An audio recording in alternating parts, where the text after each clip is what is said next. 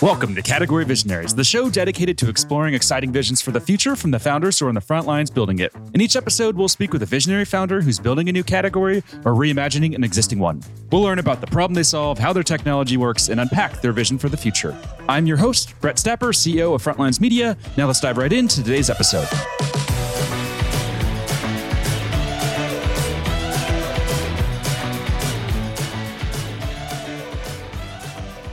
Hey everyone, and thanks for listening. Today I'm speaking with Peter Briffett, CEO and co-founder of Wagestream, a financial well-being platform that's raised $370 million in funding. Peter, thanks for chatting with me today.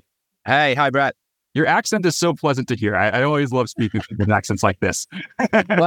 Well, the rest of the world is enjoying summer. I'm in rainy England. But like I just said, once Wimbledon finishes, the sun comes out. So it's a good place to be for the next few weeks. And that is nice. I love it. All right, Peter. So to kick off, let's just start with a little bit about your background. So can you tell us a bit more about your background and your journey that led to launching Wagestream?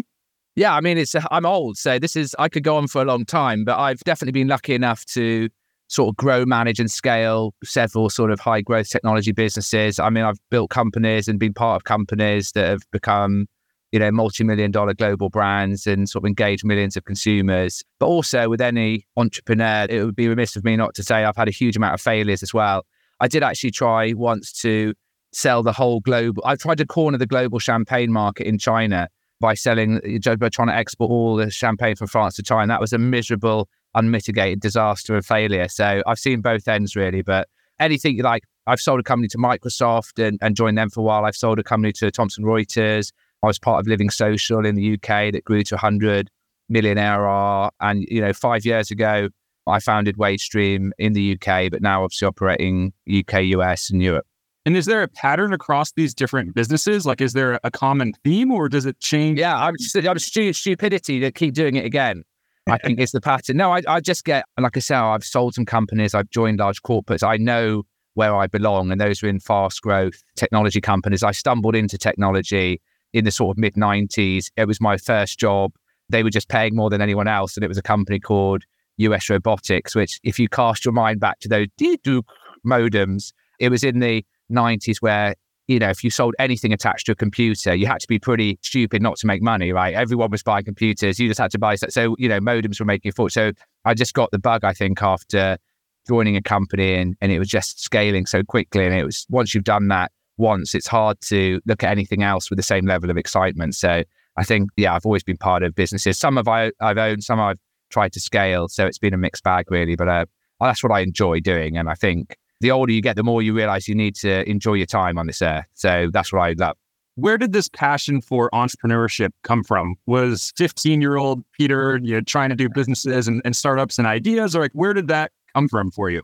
I think ultimately it's about being in charge of your own destiny. I think at some point you think, you know what, you spend enough time with other people or people say, I could do this or I could probably do this on my own. I mean, when I was at university, there was an exchange program. So I was in the UK and you could go and work in the US and a US student could come and work in the UK. And I ended up selling books door to door in the US for summer. Now I could have chosen a myriad of other jobs would have been far better, but I was on a 100% commission selling books door to door just because I thought I'd be able to do that. It was actually the hardest job I've ever had. It was horrible. I think it was in a cult or something. It's like working 80 hours a week, like running door to door around Massachusetts and Indiana and stuff. But that I guess I just like that thrill really of sort of sales and marketing and being in charge of in terms of your own destiny. It's I guess I've always worked reasonably hard. So yeah, who knows, right? Who knows why it all comes about? But the natural theme is, owning something, being part of something, making a difference. I think those things are important. Do you have a specific superpower? Like, is there any skill that you think you're just very, very good at? I think persistence. I'm very impatient. I don't think that's a superpower. I think that's not a virtue you probably want, but I think persistence, and it's something I'd call, it's like cognitive dissonance or founder like you just have to believe in what you're doing, even though everyone says it's wrong or you're an idiot or it's not going to work. And at some point, they're probably right, because I've been in enough businesses where that's been a bad thing because I've continued with something that I should have stopped. But I think in the early days of a startup, it's very tough. It's very hard, especially if you're doing B2B, especially if you're doing B2B enterprise, because it's very hard to, as a small standalone company to sell into a large company. There's a huge amount of risk for that company to take you on or your technology on. So I think you've got to just be persistent. and you've got to believe in yourself. And to the point where sometimes when no one else does, you have to. I think I don't know if that's a skill I got knocked on the head as a child, but I think that's important. And what about inspiration? Are there any founders that have really inspired you throughout your journey? And are there just any founders that you really admire and have looked up to and learned from? Yeah, I mean, look at all the obvious ones, right? But I guess I always admire the people that have just built something from nothing and had a vision and dream and again, not changed course. I mean, so we're based in DC in the US. So if anyone's based in DC and gone to see the Wright Brothers or the Wright Brothers Museum, take the Wright Brothers as if you want a good startup journey and look at what they did to obviously achieve the first manned flights. It's absolutely incredible. It's not like they turned up at Kitty Hawk and built a plane and it worked. It was going back year after year after year and then having to spend the off time in their bicycle shop trying to figure stuff out and reiterating and building until they came up with something that actually vaguely flew. But it's like normal people just wouldn't go through that. And I think that's what I mean about sort of founder dissonance. No, they just continue to persevere with something because they had a dream to build a flying machine and no one was going to tell them it was not going to work, even though no one had ever done it before. No one had ever achieved it before, but it was a multi-year product iteration journey. I think anyone building something from scratch can take some lessons for that. Everyone thinks entrepreneurs only turned up in the last 20 years, but they've been around for a long, long time. There's human examples of them all through the centuries where people just built something and made magic. I think those guys are awesome. One thing that I always think about is, sometimes advice is conflicting. You talk about, persistence and perseverance and the importance there. And then on the other hand, you hear people talk about, you got to know when to quit. You got to know when to pivot. So when you were doing your endeavors in China and trying to build a champagne empire there, did you know when it was time to, pursue a different opportunity and leave that behind? And what did you have to have moments where you, were persevering through a lot of pain, or what was that experience like for you? Yeah, well, I mean, I think when I first went out to China, I'd had a lot of early success. China were buying champagne, and I went out there thinking, well, I can own this market. And then I realized that every single champagne house had already established a flag on Chinese soil and was setting up their own distribution. And it's like, I just realized, I said, these guys are too big. I mean, I had so many free samples of champagne that probably fueled my work ethic, but it was just the realization, I think, that I just can't, this isn't going to work. What was true that, you can't grow grapes in China, so they can't produce wine and or champagne. And I thought, in a world where I was selling hardware and they were replicating everything, I thought champagne's the one thing they couldn't replicate. Well, that was correct. But it was also true that every champagne house in the world had realized that 5 years before me. So yeah, it still took me a while though. I still went on with that one too long. I should have realized that early on. But yes, that is a bug or a feature, I don't know. But persistence is required, but not to the point where you're doing something silly. And what about books that have really inspired you? And the way we like to frame this, and we stole this from an author named Ryan Holiday, but he calls them quake books. So a quake book is a book that rocks you to your core. It really influences how you think about the world and how you approach life. Do any quake books come to mind for you? Well, it's probably cliche, but I have deployed the strategies in Crossing the Chasm. It's a book by Jeffrey Moore. For me, it's just a foundation book of anyone building or launching a new technology and trying to establish an early market. I've taken the lessons from there and I have used them multiple times in multiple different companies. And I just think if you are starting a company, I think it's absolutely critical from a marketing, product development, sales motion that you understand that book and what it stands for and the strategies deployed, because you can save a lot of time if you take some of those learnings. Just an example, I had a visual database company. This was around 2006 that I was running.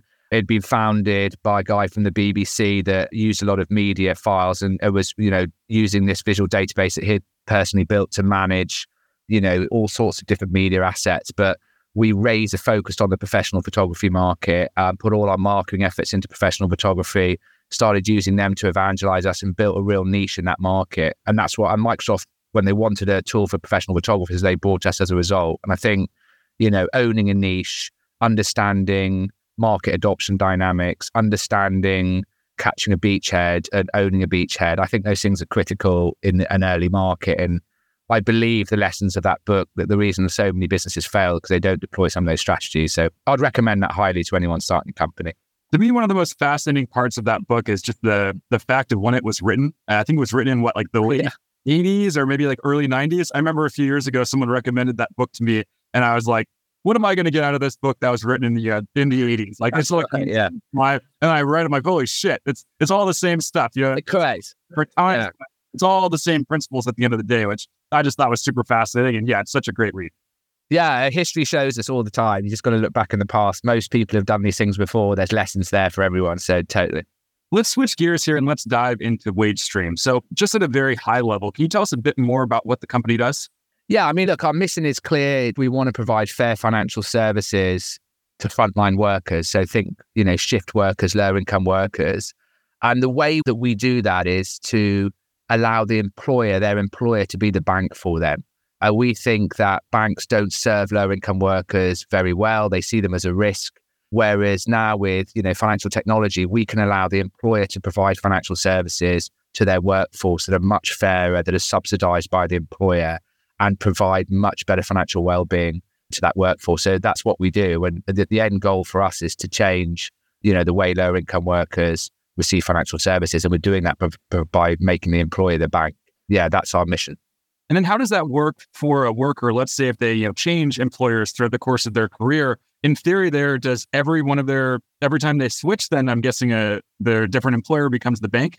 Yeah, I mean, look, we work directly with employers. So we contract with a business. And by doing so, we allow them to provide a range of financial wellbeing services built around pay that are benefits to those employees. So think things like total visibility of earnings in real time, flexible pay, financial coaching, really strong 10% interest rates, benefits hubs, all these types of things that allow a worker to have better financial futures. But in our model, we're B2B to C, if you like. We have to, that business has to contract with us for us to be able to offer our services. So if you work at Burger King, for instance, which is Wagestream, you'll get access to all these financial tools. But if you go to somewhere else that doesn't have Wagestream, then that means those services aren't available. From day one, was it always B2B or was it ever B2C, or have you ever considered going? It was 100% B2B, and it was in the early we are razor focused on large enterprise. And if there's something I've learned about B2B is tough enough because you obviously, you've got to make a business to make a decision, not an individual, which is very, very different than consumer B2C. And even make it even tougher for yourself by making a large organization make a decision, which is really difficult. So that was definitely an early challenge. But we've always been B2B. And the reason is we go in and contract with a business. We have to integrate with their workforce management system so we can see in real time everyone, how many shifts people have, the monetary value of those shifts. We also need to link to payroll because, we're deducting money from pay if it's taken between pay cycles. So the B2B model for us, there was no other, that was the option we had. So, but obviously our services are given to the employee and they benefit the employee. And that's why there's always a bit of a challenge for us because we're selling, a benefit into the business where, the senior manager that buys it may not have the same financial issues as their workforce who typically would be, less paid shift workers. When I was looking at your LinkedIn, I saw you listed out 3 missions there. So mission 1, the complete eradication of payday loans. Mission 2, every frontline worker has £250 in savings. And mission 3, end overdraft fees forever. So looking at those missions, especially 1 and 3, I'm guessing there's some people who don't like this, right? The payday loan companies probably like the money they're making, and overdraft fees. I can't remember the exact numbers, but overdraft fees are in the billions and billions of dollars. In the billions from banks. Yeah. I mean, no one likes payday lenders, right? They're predatory. The interest rates and the repayments are horrific. We need to end that. And part of the reason that people turn to those payday lenders is because they have liquidity issues between pay cycles, right? The whole purpose of a payday lender was, hey, have some money before payday because you may have run out of money.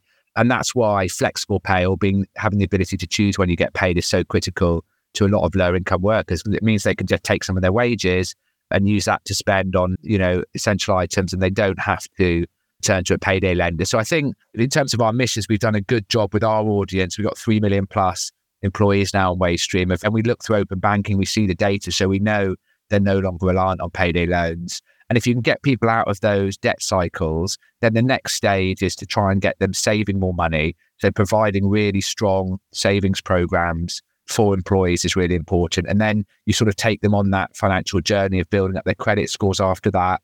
So they've got access to fairer financial products.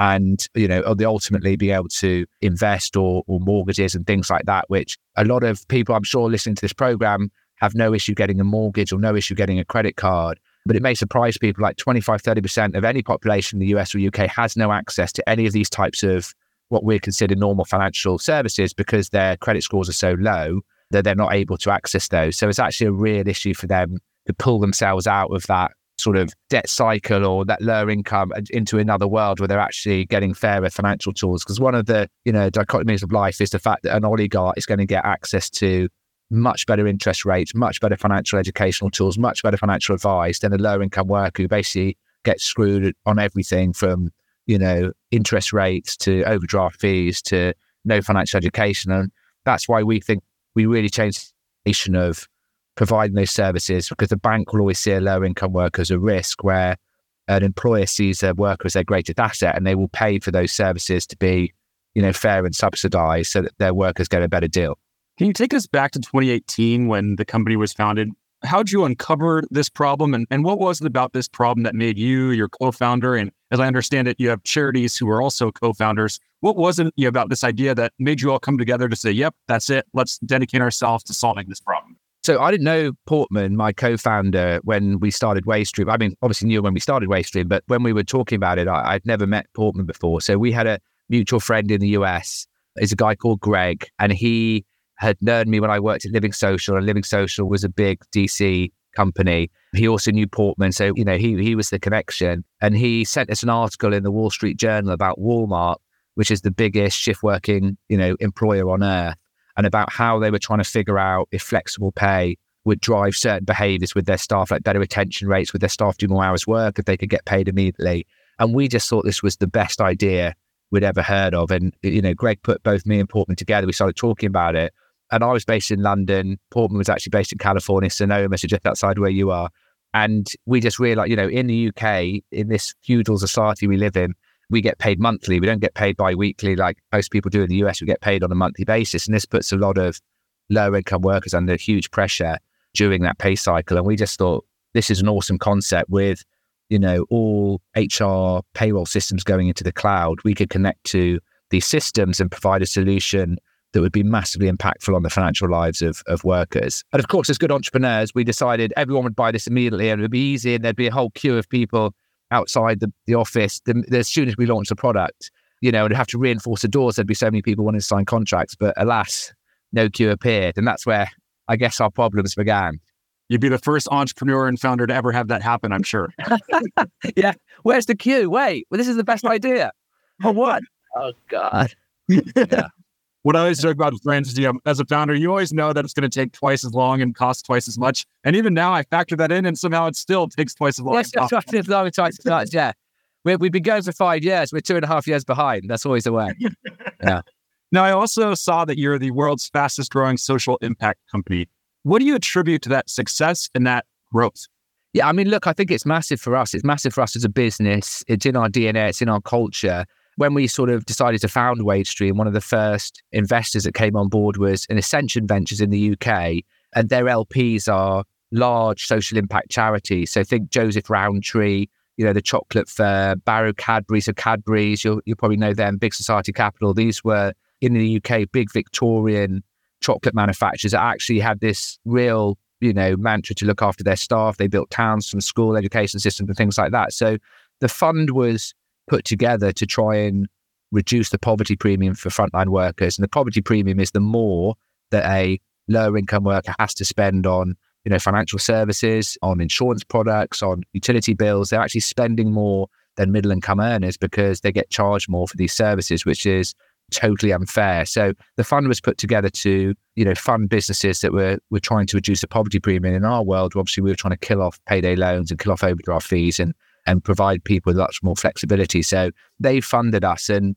they also, part of that funding was that we put a social charter in our articles. So those are the foundation documents behind the company, that everything we do has to, reduce the poverty premium for frontline workers. And that cannot be changed as part of our company setup. Every investor that comes on since then, and we're lucky enough to have some great investors, have had to agree to that social charter. And it's something that people here are very, it's very important to a lot of the people that work at Wagestream, and it's important to our clients. And it's also important as well, I think, for us to be seen as a company that's always going to do right by a workforce, right? Because employers are very protective over their workers, and rightly so. And they should know that, we're always going to do, provide fair products to them. And because it's very easy, I think, in finance to take a road, like it's always easy to charge more interest or charge more fees or go down another road. So I think this keeps us honest and it keeps us in line with what we're trying to do as a business. I also saw that you were named to Forbes for the 80 under 80. So I made that up. Because I'm too old for Forbes to get involved. So yeah. I thought that amused me and some of my friends for a while. I'm sure they'll have to take it down. But yeah, 80 under 80. If they ever do it, I'm your man. So my question there is, what role does humor play in your leadership style? Because, just from this conversation and seeing funny things like the Forbes 80 under 80, you don't seem to take life too seriously. And what I've found, a lot of times when I speak with founders who have companies that are, at this scale and of this size, they're very serious and they seem to be very stressed out and they just are, very serious people. So what role does humor play in how you approach company building and leadership in general? I think life has to be fun, right? I mean, if we're asking people to come and work at Wagestream, and it's hard work, what we do, and we're trying to solve big problems, and it's some of that's got to be, there's going to be stresses, there's going to be hardships, there's also got to be a fun journey, and people should look back and go, look, that was hard, but my God, did we change, if our legacy is we change how, lower income workers get financial services and we give them better financial health. That's a huge legacy. So I think that's not easy though. And that's still, we're only beginning in the journey. So I think humor should play a big part in it, and having a company where people can laugh, people spend time with each other. There's lots of social events and we try and make sure, people, it's good fun as well as hard work. I think those two things have to come in tandem. I don't think it can all be hard work all the time and no fun. I think that's no good for anyone. This show is brought to you by Frontline Media, a podcast production studio that helps B2B founders launch, manage, and grow their own podcast. Now, if you're a founder, you may be thinking, I don't have time to host a podcast. I've got a company to build. Well, that's exactly what we built our service to do. You show up and host, and we handle literally everything else. To set up a call to discuss launching your own podcast, visit frontlines.io/podcast. Now, back to today's episode. When I search your name, when I search Wagestream, what I find is a lot of success. So it's a lot of, positive news, big funding rounds, lots of traction, big customers. Are there any untold stories of, maybe near-death experiences or just extremely painful moments that you went through in those early days? Because we'd like to hear these, and how I view it is those are the stories that typically don't get told. You only hear about the good stuff. Tell us about the bad stuff. Yeah, no, look, there's a list of those. I think the real issue in the early days, like I said, there was no queue of CEOs outside the door waiting to sign Wagestream contracts. And so we had to go out and obviously just try and knock down doors and, talk to big businesses. And it was really tough because we couldn't get the door half the time. The other time, what is this? It's money on an app. It's what sort of wizardry is this?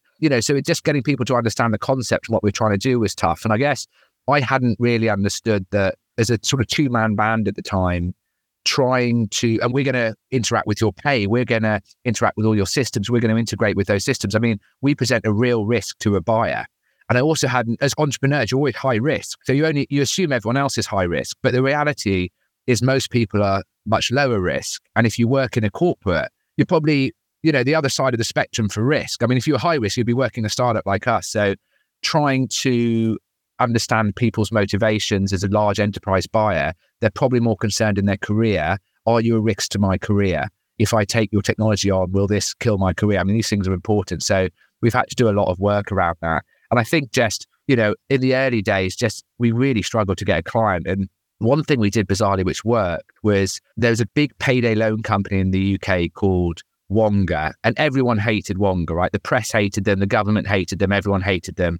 And just by chance, and we'd set up our stall to kill off payday loan. So just by chance, Wonga went into bankruptcy because a regulator really closed them down. But we tried to take the credit for that. And we did a mock funeral procession across Millennium Bridge, which is one of the walk bridge across to the Thames. And we had this big funeral procession. We had a coffin called Wonga.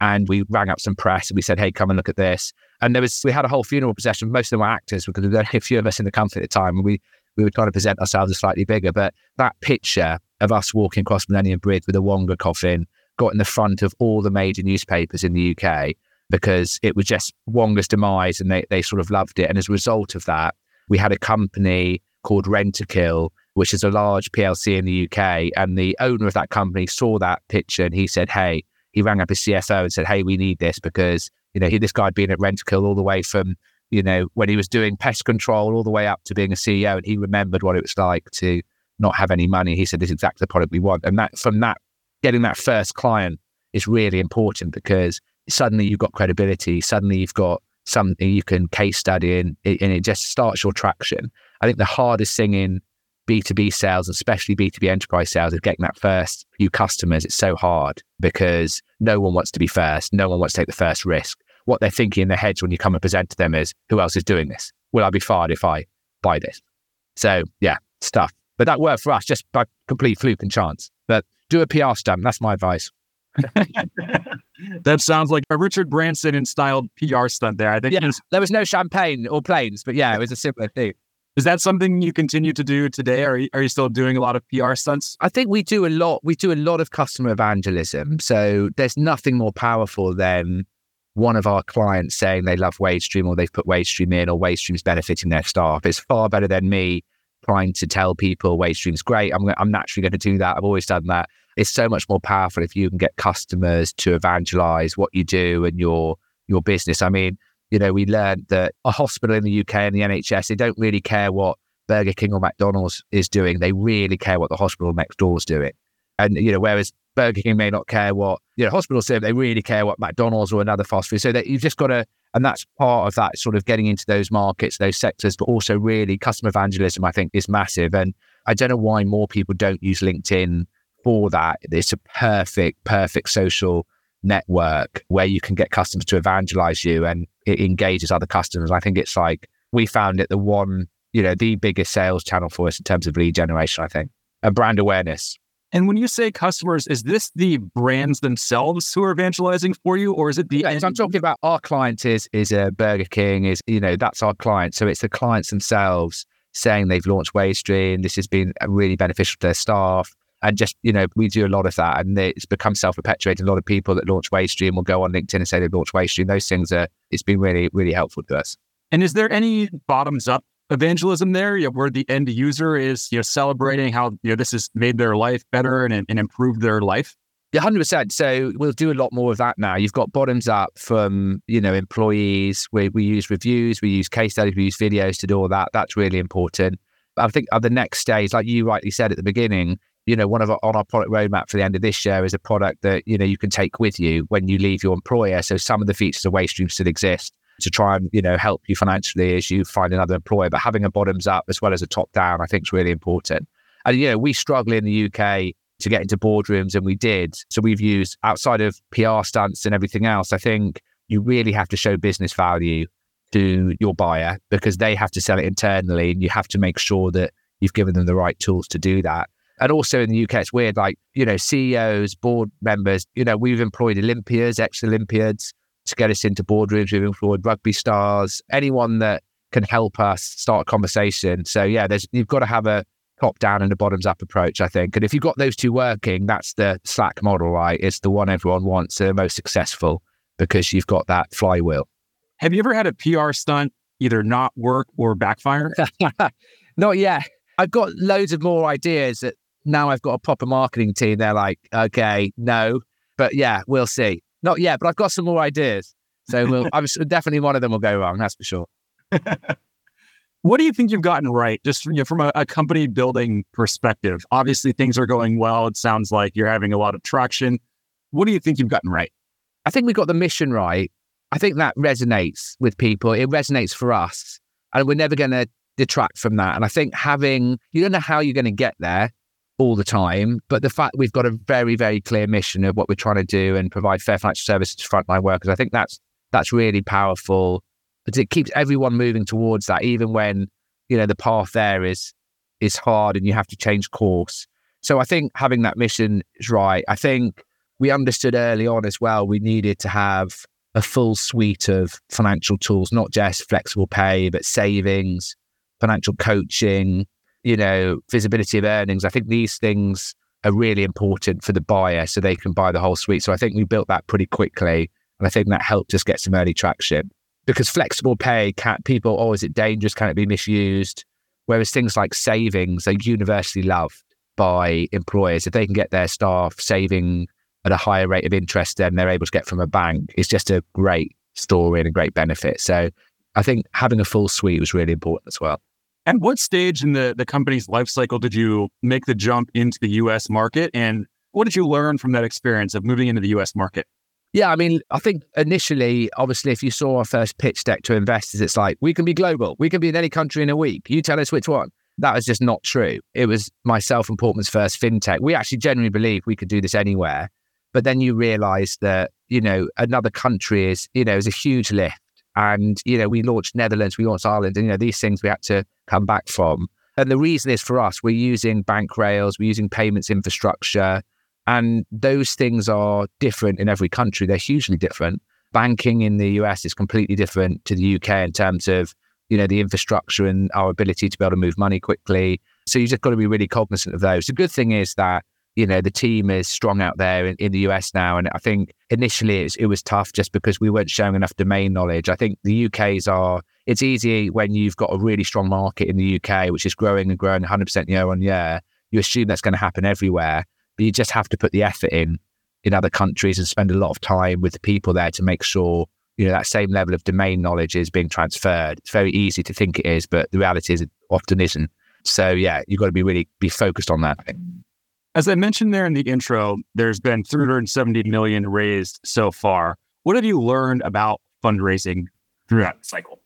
Yeah, I mean, fundraising, like anyone would tell you, is hard. I think the main thing I'd say is have a plan. It's about planning and timing, because if you can control the process, then you will get funded. If you lose control of the process, then it's a lot harder to call back to get what you want. And if you're in charge, it can happen quickly and effectively. If you're not in charge, and it gets driven by others, it's always a challenge. So, have a real clear plan. I think we've done that well in a few times. Have very structured meetings.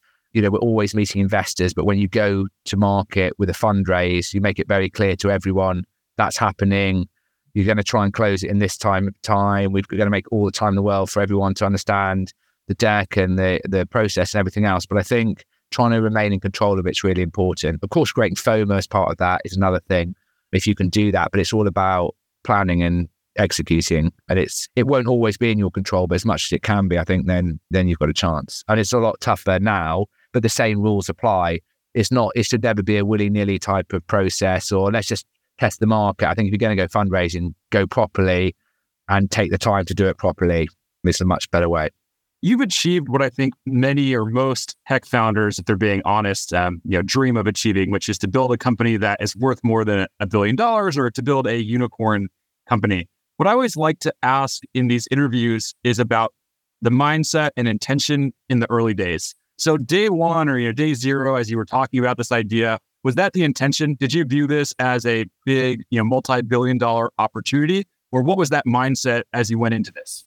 I think my mindset's always been everything I've done is going to be multi-billion-dollar opportunity. The reality is very few companies that I've run have ever achieved that. I think we tend not to. The older I've got, the less I think about the value of the company. Of course, if the company's successful, it's going to be worth a lot, and we do want that to be the case. But I think a lot more about, certainly in the early days, get traction, get customers, provide value to those customers, and provide value in your product. And then you're just going to win. And thinking about outcomes or exits, it doesn't do you any favors in the early days. Get a product to market, make it work, provide value to people, and get them to evangelize that value for you. And you will just get traction. And if you've got traction and growth, then all the world is your oyster in terms of valuations and everything else. So I think spending less time thinking about values of the business, but more time thinking about making a difference and building something special. I think those things are more important, because value always follows growth and good execution. Let's just pretend you were starting the company again today from scratch. So if that was the case, what would be the number one piece of advice you'd give yourself? Oh, that's a good question. I think we wouldn't pretend to be global immediately. And we'd have tried to really hone in on our home market, because we got distracted by trying to do too many things. So I think That's definitely one thing when we look back. We shouldn't have tried to go global too quickly. I think that's correct. And I look back and think, well, we should have got more clients faster. But I think potentially the other lesson was leveraging partnership. So we now partner with workforce management systems, and we partner with payroll systems, and we've got some great partners. And we've realized that having a good partnership where you've already got a integration really does accelerate a sales cycle, because you're taking out contract friction, you take out integration friction with the buyer. So I think those two things, probably focus on making your home market work and try and look for distribution partnerships. It's all about distribution.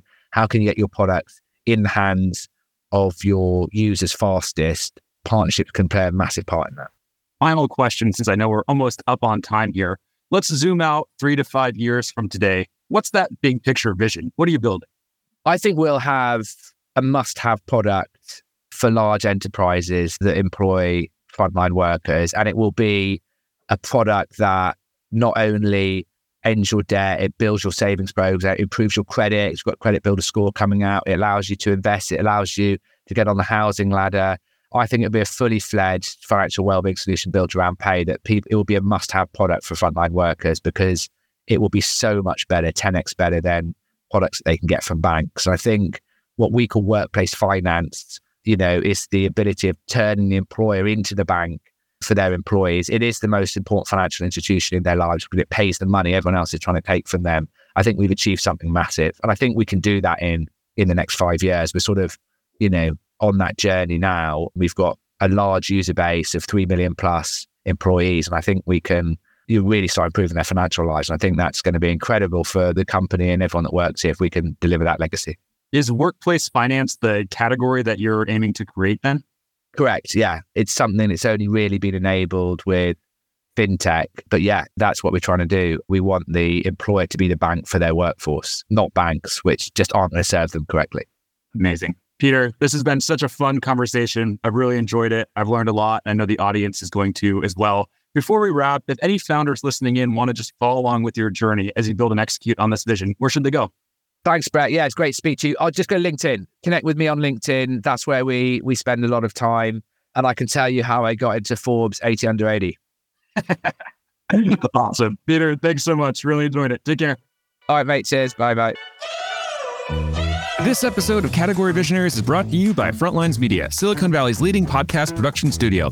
If you're a B2B founder looking for help launching and growing your own podcast, visit frontlines.io/podcast. And for the latest episode, search for Category Visionaries on your podcast platform of choice. Thanks for listening, and we'll catch you on the next episode.